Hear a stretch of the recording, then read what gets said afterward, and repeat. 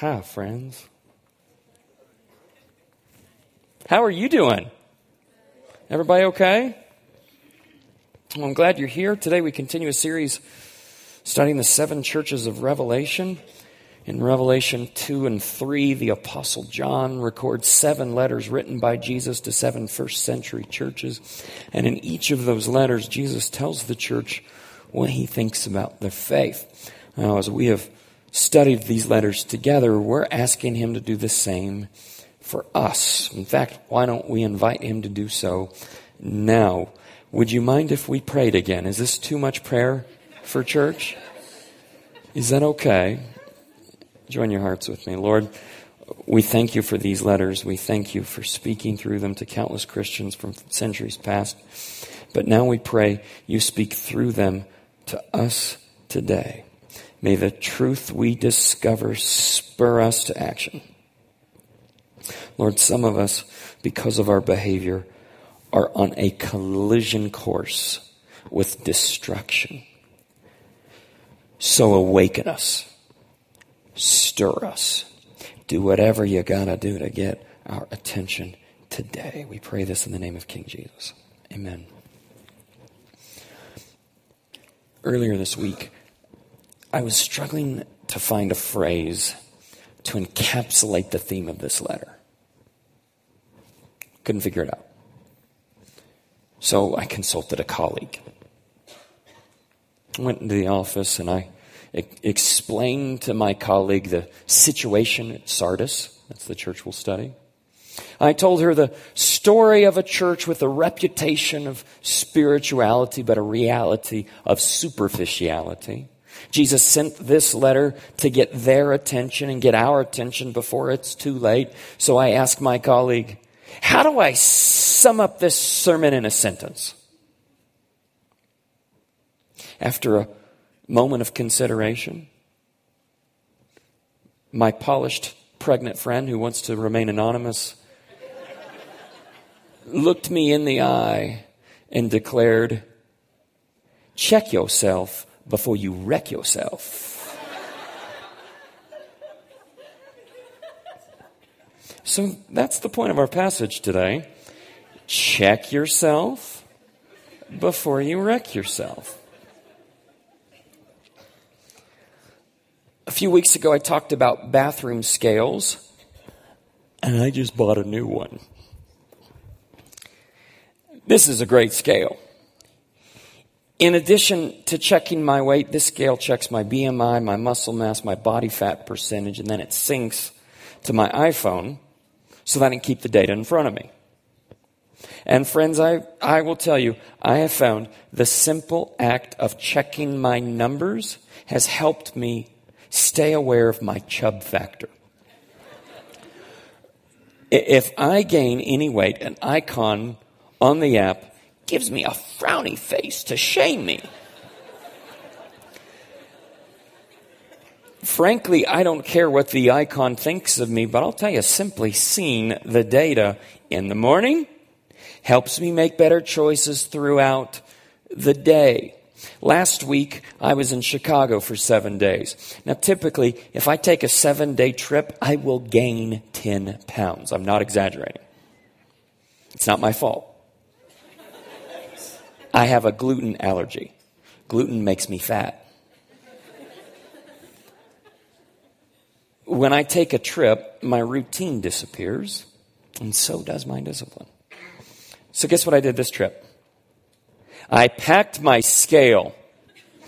That's right. I lugged this bloomin' bathroom scale to the O'Hare International Airport, and all week long it influenced my choices.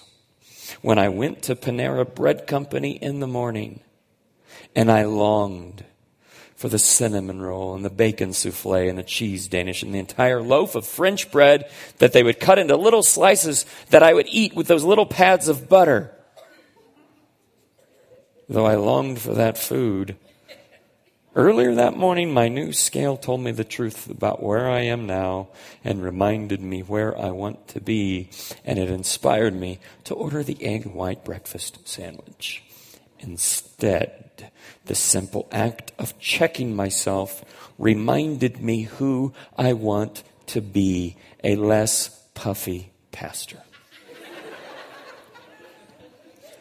Check yourself before you wreck yourself. Today we'll study the letter to the church at Sardis. Now, if you'll indulge me, I'd like to begin our study with a history lesson, because the background of the city sets the scene for the letter. Sardis was one of the most stunning cities in Asia Minor. However, much of what made the metropolis of Sardis stand out predated the writing of this letter. Over the centuries, Sardis lost some of its luster.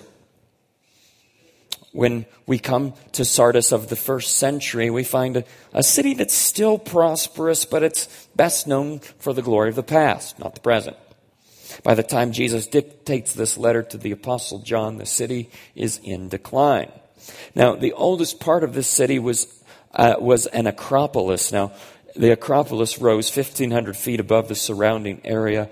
A sheer rock face encircled the city to the north and east and west. Only the south could be accessed on level ground. Thus, many considered Sardis an ideal stronghold for military defense. It was virtually impregnable from attack. Sardis was renowned for its powerful defense. It was renowned for its wealth. Sardis declared they were the first city to perfect the dyeing of wool, and that industry brought riches to the city. Additionally, Sardis became the first city to mint gold coins. The ancients believed that Midas hid his gold in the springs near Sardis because gold dust was discovered in the water. In sum, Sardis was legendary for its money. It was legendary for its might. By the 6th century BC, Sardis was one of the most powerful cities in the ancient world. It was the capital of the kingdom of Lydia. The Lydian king Croesus ruled from Sardis with an air of confidence. He had so much money and so much power, no one could stand in his way. Croesus was so confident he picked a fight with Cyrus, not Miley, not Billy Ray, Cyrus, the king of Persia. You may be familiar with that name because he's mentioned multiple times throughout the Old Testament. The battle with Persia did not fare well for the Lydians, so Croesus retreated to his fortified city, believing his fortress to be invincible. But Cyrus sent one of his soldiers to climb the cliff, which was deemed unscalable. The soldier entered the city undetected and opened the front gates to the Persian army.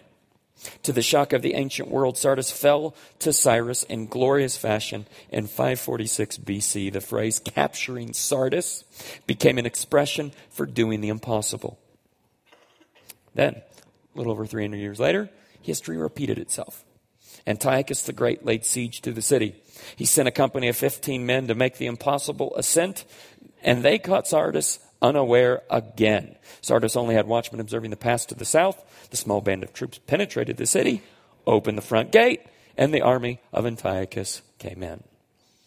Now, that's a little background behind the letter. We will find, according to Jesus, the city's past foreshadows the church's future. You see, the church at Sardis was renowned for its great deeds and renowned for its great strength. They were famous among other churches for their spirituality and commitment. But the church was blind to the fact that their faith was a facade. They were unaware of their weaknesses. They were oblivious to the imminent consequences of their action and inaction. So this letter is an intervention. Jesus sends it to get their attention. Maybe he wants to get your attention with the same letter.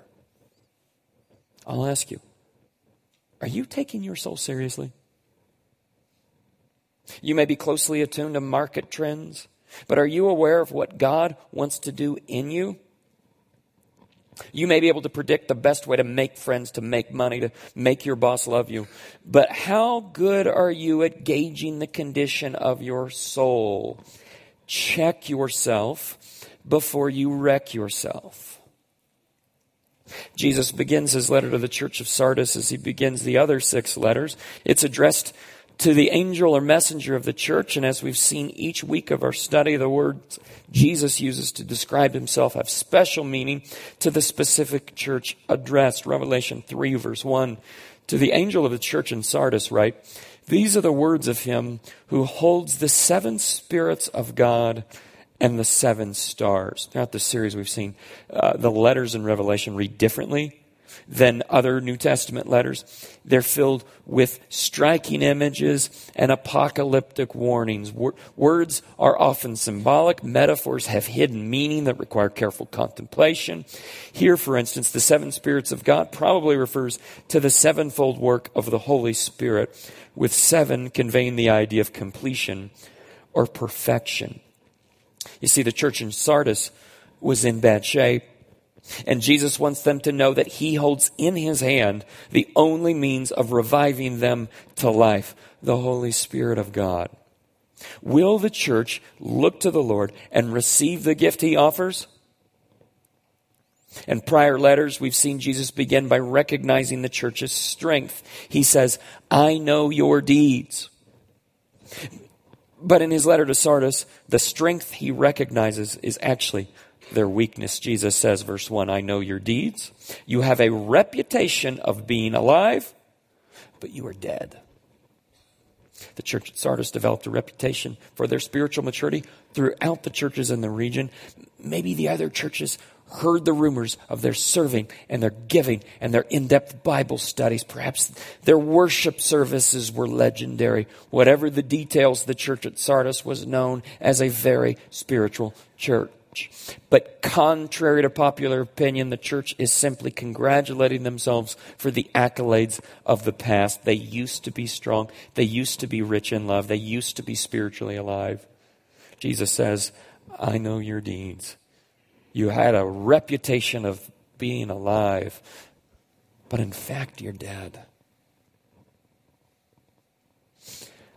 And today, this morning, all across America, churches are filled with the dead. I see dead people. People who project the image of faith and hope and love. People who at first glance love God with all their heart and soul and mind and strength. But their faith is not a fact. It is a fantasy. I wonder if the deception at Sardis was accidental or intentional. Maybe it was pretense. Maybe they were just trying to look spiritual. In Matthew 23, Jesus called out some of the religious leaders saying, everything they do is done for people to see. They make their phylacteries wide and the tassels on their garments long. They love the place of honor at banquets and the most important seats in the synagogues. They love to be greeted with respect in the marketplaces and to be called rabbi by others. In the law of Moses, the Israelites were commanded to wear tassels on the corners of their garments as a reminder to keep the commands of the Lord. Now, to lengthen the tassel was to draw attention to one's holiness. They fashioned leather boxes called phylacteries in which they would place key texts from the law. Now, I'm sure these were originally created as a spiritual aid, but by Jesus' day, it became an opportunity to parade one's piety. If I make my phylactery a little bigger, maybe a little more ornate, you might see how seriously I take God's law. Jesus said everything they do is done for people to see. Let me ask, why do you do what you do? Would you rather please God secretly or publicly receive the praise of the people around you? Would you rather look holy or be holy? Would you rather look generous or be generous? Your answer to that question will change the way you live out your faith. In verse 1, Jesus says, I see dead people. But then he calls them to attention with 5 imperatives found in verses 2 and 3. The 5 commands are wake up, strengthen, remember, hold fast, and repent. We'll look at them one by one. First, verse 2, wake up. In a military context, this word means to stay alert or be watchful. Think of a watchman on the tower of an ancient city. The watchman's job is to constantly scan the horizon for approaching danger. If the watchman fails to stay alert, the city would fall to enemy attack. Does any of that sound familiar? The church of Sardis would have immediately recalled the infamous invasions of Cyrus and Antiochus. This city was conquered because the watchmen were looking the other way. Jesus says to this church, wake up, beware. Words used elsewhere in the New Testament. 1 Peter chapter 5, verse 8. Be alert and of sober mind. Your enemy, the devil, prowls around like a roaring lion, looking for someone to devour. The devil. You know, the concept of Satan in our culture has been watered down and romanticized as a mythic figure with horns and a pitchfork sitting on your shoulder, whispering into your ear, eat the cake. You need the protein. But the Bible paints a different picture. He's a lion hoping to eat you alive. Have you ever had an enemy? Someone who's made it his goal in life to see you fail? If you had a colleague at work who longed to see you fired, wouldn't you be wary? Wouldn't you be on guard? Well, believe it or not, there is someone who is looking for any and every opportunity to use his power to weaken your faith and watch you fail. He is plotting your spiritual collapse. That's why we stay alert. Maybe you need to wake up and smell the coffee. Maybe you need to wake up and smell the stench of the lion's breath before it pounces on you. Seriously, is there anything about your faith or your faithfulness upon which he could prey? Jesus wants you to check yourself before you wreck yourself. Now, you may be a person of great spiritual strength. Perhaps you have whole books of the Bible committed to memory. You pass the early hours of the morning meditating on Habakkuk in Hebrew. But what's your greatest weakness? Pride, fear, lust, insecurity. Maybe your vulnerability is thinking you aren't vulnerable. If your selfish ambition is leading you to crush the careers of your colleagues, wake up. If your pursuit of power and fame is robbing your spouse and children of quality time with you, wake up. Picture your marriage crumbling as you drift apart from your spouse. Picture your kids alienated from you as they grow up with a disengaged mom or dad. Maybe for you, it's alcohol. Look, it didn't used to be a problem, but now you need it in a different way. You tell yourself you can go without it. You tell yourself that it's not a problem, but it's a problem. You use it to cope. You use it to escape. You use it to numb yourself from the pain. But drinking only alleviates the pain momentarily, and drinking is creating new pain for the people you most love. Wake up. Check yourself before you wreck yourself and others. There's a second imperative, verse 2. Strengthen what remains. Strengthen translates a Greek word, sterizo. Sterizo means to establish, to support, to stand something on its feet. Jesus says, verse 2, strengthen what remains and is about to die, for I have found your deeds unfinished in the sight of my God. In the New Testament, we find passages that say God strengthens us. We find passages that say we strengthen each other. But here Jesus puts the responsibility on us to strengthen ourselves. Yes, others can help, and God's grace is essential from beginning to end. But the point is, you and I need to take ownership of our faith and do whatever we need to do to get stronger. Your wife can't read your Bible for you. Your mom can't pray your prayers for you. You've got to own your own faith. Now, I don't know about you, but I use multiple mobile electronic devices throughout my day. Laptop, iPhone, iPad, headset. I even use an old iPod for audiobooks. Every day and throughout the day, my day is filled with devices. But I am diligent about keeping them charged. If I am near a plug, I will plug in, because you never know when you'll need to be mobile. Here's a charge check. Check your phone. Boom, 98%. Ready for a natural disaster, people.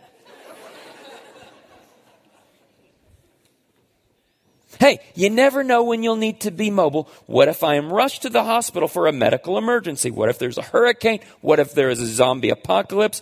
You got to keep your devices charged, and you got to keep your backup chargers for your devices charged. It's perfectly logical and reasonable, isn't it? Now, my family members don't take their charges so seriously. I'll ask my teenager before she leaves the house, how's your charge? She says, it's great, Dad, 12%. 12%. You couldn't Google zombie apocalypse with 12%. But rather than run about the house constantly plugging in everyone's devices, I have introduced an axiom to help them take ownership. I say to them, take responsibility for your charge. You can quote me on this. Take responsibility for your charge.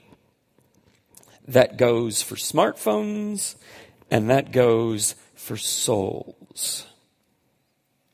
My friends, the problems and pain of life can drain your soul every day. Every day. So do what David did when he was all alone and caught between a rock and a hard place. We read about it last summer. 1 Samuel 30, verse 6. David strengthened himself in the Lord his God. Some people sit in their misery and wait for God to zap them. But others go and search for God even when they can't see him. So let me ask you, no matter where you are on this spiritual journey, what are you doing to strengthen your soul in this season? How do you keep yourself charged so you're ready to respond to life and to respond to people, even soul-sapping people, with love and joy and peace and patience? Friends, if you can't think of a handful of things you're doing to charge your soul, then friends, you better check yourself before you wreck yourself. There are three more imperatives. We'll work through them quickly. Verse 3, remember, therefore, what you have received and heard. Remember. The chances are high, if you've been journeying with Jesus for a while, but your faith is getting wobbly, you may not need new insight or a new spiritual discipline. Maybe you just need to do what you used to do. Maybe you just need to do what you saw your friend do. Samuel Johnson wisely observed, people need to be reminded more often than they need to be instructed. Are you sure you need to discern God's will on whether you should keep working on your marriage? Or do you already know the truth and you just need to be reminded? Then Jesus says we should hold fast to our faith. Again, he uses a vivid verb, tereo in Greek. Tereo means to guard. It means to watch over protectively. Metaphorically, it means to observe or obey. Then Jesus says, verse 3, remember, therefore, what you have received and heard. Hold it fast and repent. Repentance, to keep it simple, is changing the way we've been thinking and acting. It's about reorientation and redirection. The Hebrew word for repentance literally means to turn. Repentance is a decision to change, and it's the action that follows. So look at the two verses together. First, wake up, verse 2. Next, strengthen what remains and is about to die, for I have found your deeds unfinished in the sight of my God. Third, remember, therefore, what you have received and heard. Fourth, hold it fast. And finally, repent. After the commands comes the warning, verse 3, but if you do not wake up, I will come like a thief, and you will not know at what time I will come to you. Later in the book of Revelation, Jesus says, Revelation 16, verse 15, look, I come like a thief. Blessed is the one who stays awake and remains clothed, so as not to go naked and be shamefully exposed. Back to chapter 3, verse 4.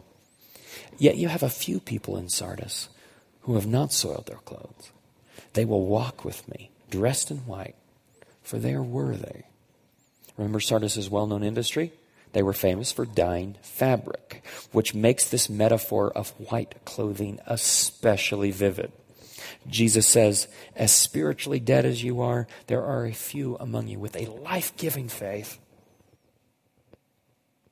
But Jesus doesn't give up on the spiritually dead. There's still hope. Jesus knows something about resurrection.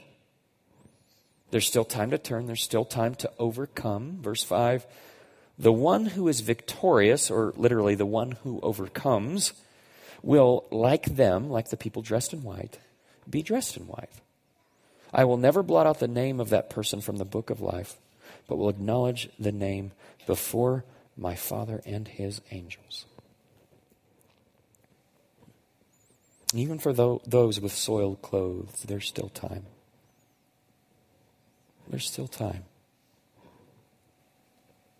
And the fact of the matter is, some of us have walked in today with soiled shirts. And we got to get them clean. Maybe we want to get them clean. But those stains don't come out very easily. In fact, someone's got to die to make them new again. Later in Revelation, the Apostle John writes, verse 11 of chapter 7, all the angels were standing around the throne and around the elders and the four living creatures. They fell down on their faces before the throne and worshiped God, saying, Amen. Praise and glory and wisdom and thanks and honor and power and strength be to our God forever and ever. Amen. Then one of the elders asked me, these in white robes, who are they? And where did they come from? I answered, Sir, you know. And he said, these are they who have come out of the great tribulation. They have washed their robes and made them white in the blood of the Lamb.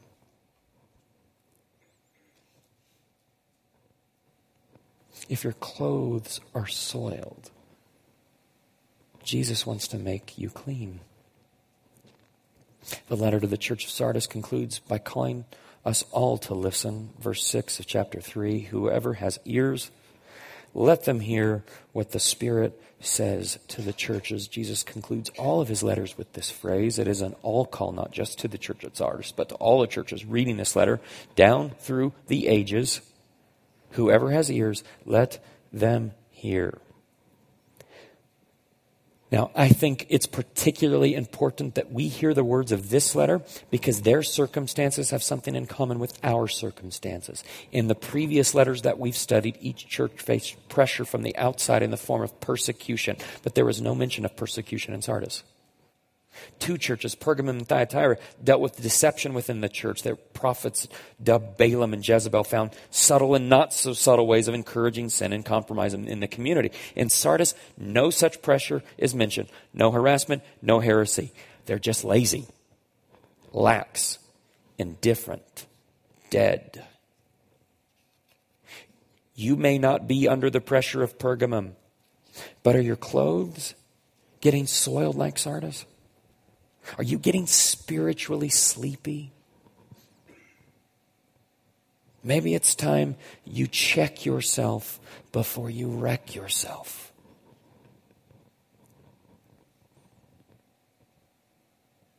Hey, maybe you have a reputation of righteousness. Everyone looks to you as a spiritual leader. You know a lot of Bible. On the outside, everybody thinks things are wonderful. You're strong and mature. But what's going on the inside? What are the things we don't see about you? Is your marriage a mess? Is your bitterness getting the better of you?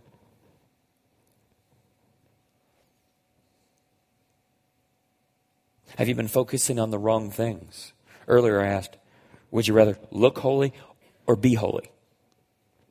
Search your soul honestly.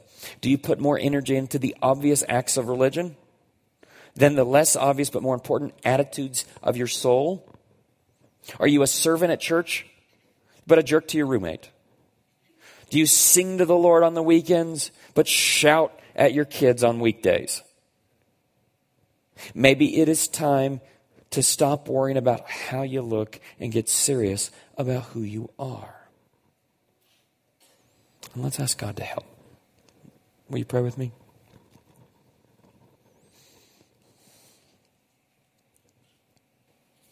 All-seeing God. You see what no one else sees. You see hidden action. You see hidden motive. Even when we've deceived everyone, including ourselves.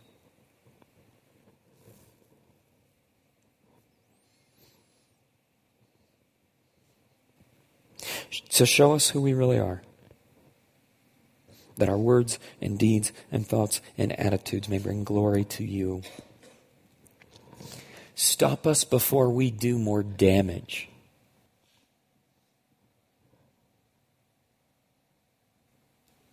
Let this letter be an intervention for us too. To take our faith seriously.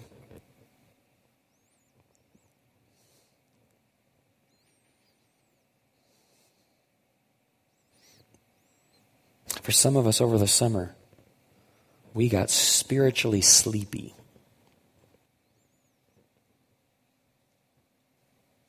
Awaken us, Lord.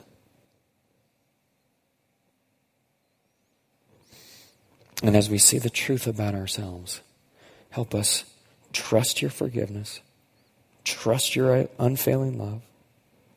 Help us to see that our sin is wildly outmatched by your grace. And may we reach for that grace to help us change. I pray also for my friends who are journeying with us today, who've been wounded by religious people like the Church of Sardis. People who looked really spiritual on the outside, but once they got close, they got burned.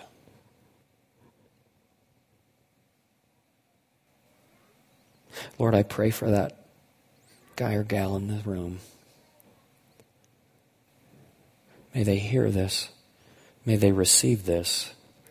Healing is available.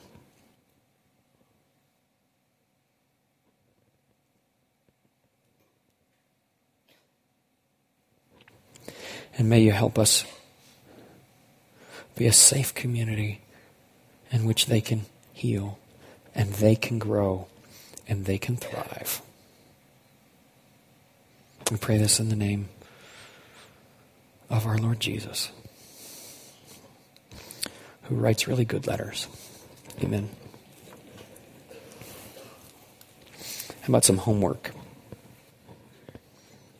Here's your first assignment. It's a little obvious. Check yourself. I don't think I said that correctly, did I? I think it's check yourself. To quote my colleague.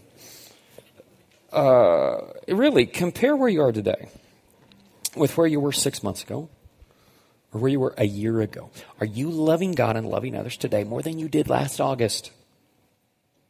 Have you grown, or are you still struggling with the same problems, the same thoughts, the same frustrations, the same sins?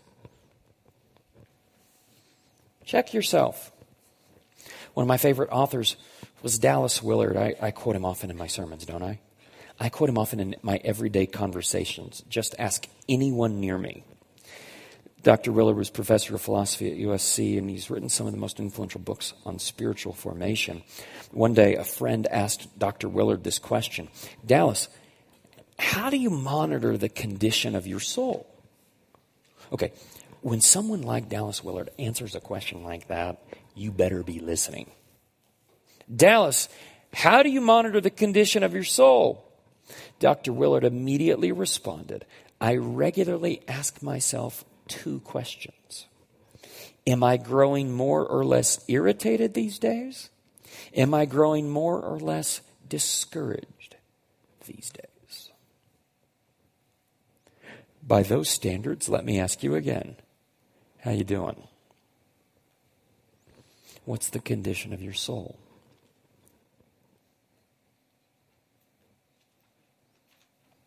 First, check yourself.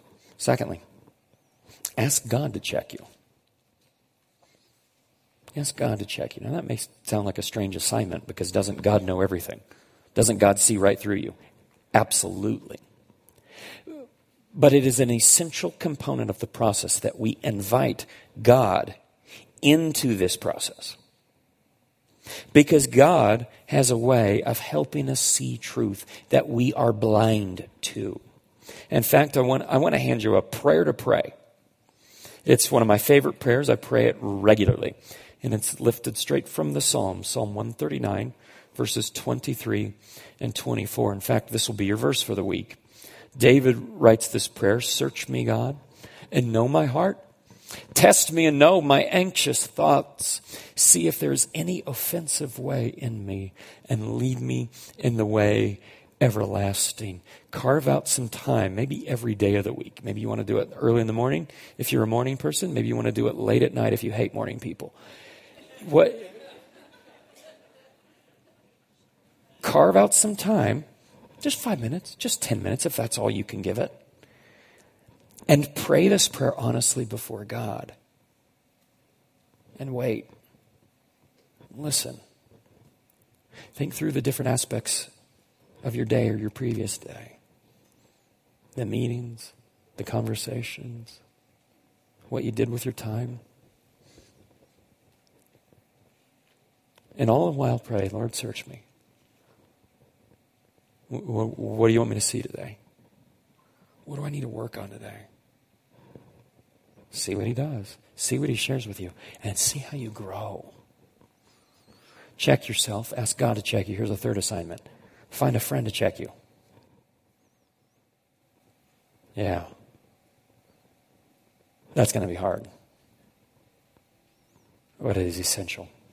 Probably one of the most common ways God speaks. Find somebody who loves God and loves you and ask him, "What am I missing? What do you think I need to work on? What do you think I need to learn in the Lord these days?" Finally, here's an assignment. Strengthen yourself in the Lord. We're going to do what David did. Strengthen ourselves in the Lord. Yes, it is God's grace from beginning to end. And this has to be done within church community. Absolutely. But you and I personally have a role to play. So what are you doing to grow stronger? I think it's great that you came to church today. This is a spiritual discipline, and I hope it helps. I hope it helps. That's why we come together on a regular basis. It helps all of us to keep growing, to keep hopeful. Stay challenged. But what else are you doing? Do you have a couple disciplines that are bringing you closer to Jesus? Or are the ones you've been using fizzled out? If so, find new ones. You've got to own your personal journey of faith. Try something new in this season. Ask a friend what she's been doing. See if it works. If you'd like some ideas, I often recommend this book, The Spiritual Disciplines Handbook by Adele Calhoun. A lot of you own this book. This is the new cover, by the way. I don't know if we have any more of them back. It looks like we might have sold out of them because I didn't think to recommend this until the last second. We didn't get them ordered in. But we'll have more next week. This Spiritual Disciplines Handbook, I don't know, some 75 spiritual disciplines that have been historically important through the life of the church through the ages. And Adele Calhoun just walks us through how to start, what this might look like for you. If you're looking for a new way to connect with God, get this book. We'll have more copies next week. Get it online. Get it on your Kindle or your iPad or whatever you might have, and see what the Lord teaches you. Please stand with me. If you'd like to download this graphic from the day or our verse for the week, you can do so at our online bulletin. Also, we'll post it on our social media accounts later this week. Before you go, I want to thank my friend Derek again for sharing his heart with us about volunteering. And Derek did so at all 4 of our weekend services. You are a gift, my friend. And I want to say to you, we'd love for you to dive in. As Derek said, if you're looking for a way to connect to our community, if you're looking for a way to give back, we love to partner with one another to do what we do, and we'd love to have you on the team. If you feel like this is the season for you, if God's prompting you, if God's prodding you, head back to the back. Go to one of those tables, talk to one of our volunteers, and they'll get you connected. We'll get you in the right seat that you think might be best for you. Also, if you'd like to receive prayer, we'll have some wonderful people, many of which are volunteers, who will be waiting here at the front ready to pray for you. So make your way up as the service ends and invite them to do so. My prayer for you this week, how about if we just keep it simple? May God help you. Check yourself before you wreck yourself. Thanks for coming today. Grace and peace.